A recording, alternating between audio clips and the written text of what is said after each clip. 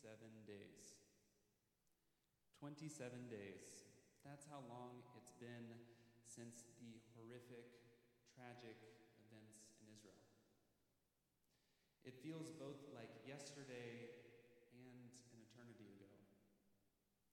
Since that day, we've been living in a constant cycle of sadness, anger, grief, and pain. On my phone, I get notification after notification. Headlines fly by on social media. Pictures of remembrance for those Israelis and Palestinians mourning their siblings, cousins, aunts, uncles, parents, friends. Updates from my professors and classmates studying in Jerusalem for the year. And prayer. So much prayer. For the hostages, for the children, for that holy land to truly, finally know peace that it deserves. And yet, as death and destruction and violence continue in Israel, Gaza, and the West Bank, the chaos, injustice, and cruelty of our world just doesn't seem to stop. We feel it most directly with rising anti-Semitism, the threats, social media posts, and attacks that strike fear and worry in our bones. We see it also in the attacks against our Muslim siblings, or the surprise hurricane in Mexico, or the devastating shooting in Maine. It just doesn't seem to stop. There have been times in the last few weeks where I felt lost, not sure what to do or how to respond or how to comfort others. And maybe you've had some of those feelings too. As people of faith and of conscience, we are constantly tested. Our attention, emotions, and effort being pulled in many different directions. And yet, how are we to respond when we are tested by the enormous ills of our world? Whether it's the tragedies of the current moment, or continued attacks on reproductive rights, or rising economic inequality, or a consequential election in just about a year, how are we to respond? I believe, and I'd like to argue that our Torah believes, that we're called to something more, something higher in those moments.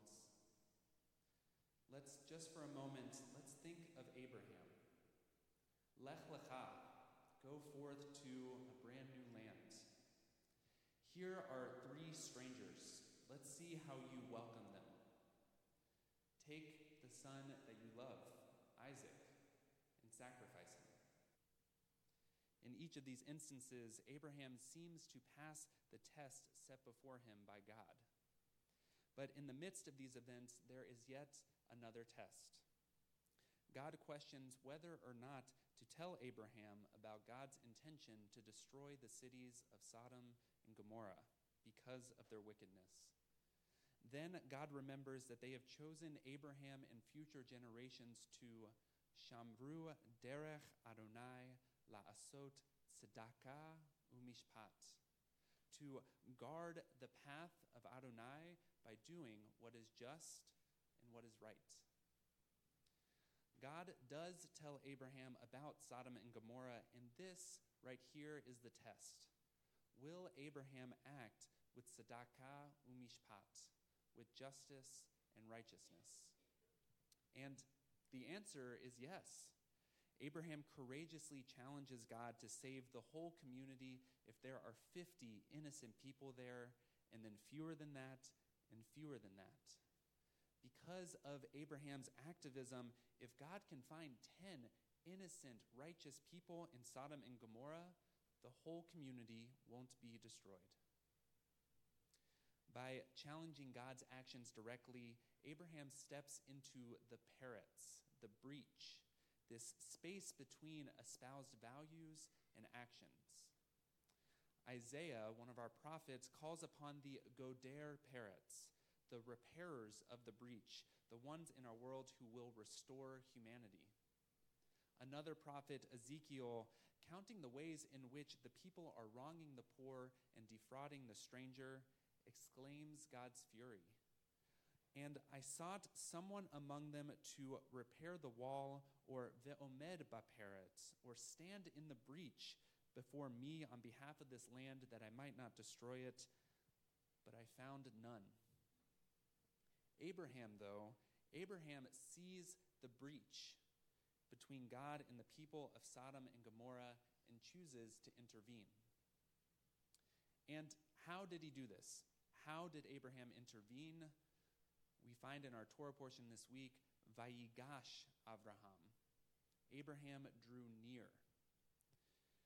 Rashi, one of our commentators, notes that the verb nagash, to come near, is used in several different ways throughout Tanakh.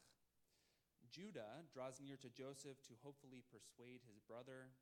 Yoav and his troops draw near into battle. Elijah draws near to God to pray for a better future. In our case, Abraham drew near to remind God of their goodness, their righteousness in the world, calling out to God, Chalala lach, hashofet kol haaretz lo ya'aseh mishpat. God forbid, far be it from you, God, shall not the judge of all the earth deal justly?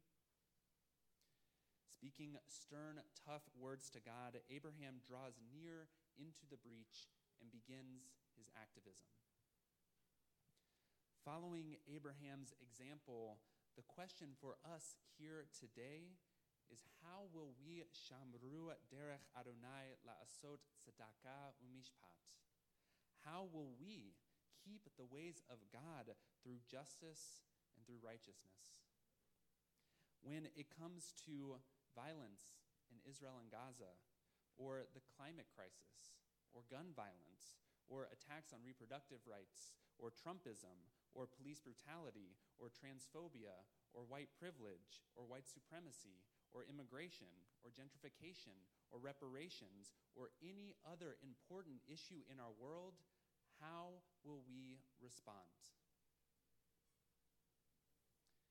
Rabbi Kalonymus Kalman Shapira, the Rebbe of the Warsaw Ghetto, instructs us well here in this moment. A person who learns Torah but is not transformed thereby into Torah and holiness is merely a bookshelf containing books. Here at CBE, we value and cherish Jewish learning, of course, but we must not merely soak up the knowledge of our tradition. We must use it to propel us toward justice and righteousness. 20 years later and halfway around the world, the Reverend Dr. Martin Luther King Jr. wrote his now famous letter from a Birmingham jail. And his words in that letter call out to us here today. So often, the contemporary church is a weak, ineffectual voice with an uncertain sound. So often, it is an arch defender of the status quo. According to Dr. King, if these religious institutions don't change, they will lose their authenticity, forfeit the loyalty of millions, and be dismissed as an irrelevant social club. For as long as I have known CBE, even before I began serving as rabbinic intern here, we have always refused to be a social club comfortable with the status quo. Our congregation constantly challenges ourselves and other communities to not only talk about the ills of our society, but to act upon them.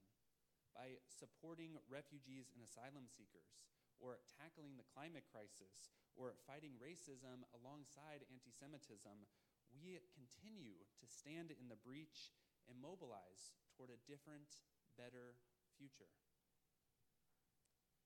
And yet, even with all of this being true, my attention is drawn back to the pain that is being inflicted upon people here in Brooklyn, in Israel and Palestine, everywhere across our world.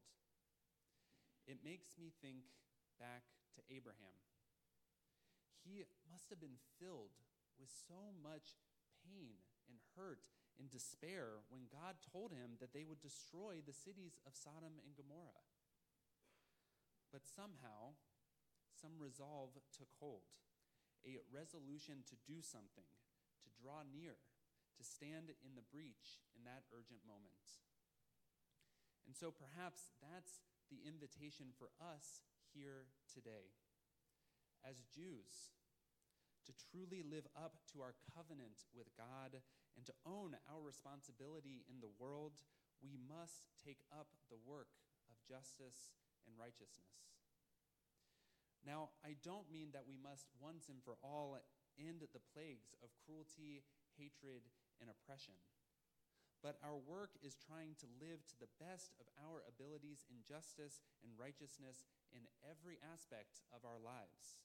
It is to look around wherever we are and know that there is someone being stepped on by our society and choosing to do something. It is taking on an issue or several issues and making a real commitment toward them. It is to lead with nuance and with care and to never lose sight of the larger picture of humanity. This work will look different for each of us, but it could be drawing near to the pain of our neighbors who are homeless, or engaging in those difficult conversations about Israel and Gaza. It could also be standing in the breach to protect voting rights or to support refugees and asylum seekers right here in Brooklyn. It could be any number of things, but we must make that commitment to justice and righteousness. That is our work. That is our responsibility. That is our covenant with God and with the universe.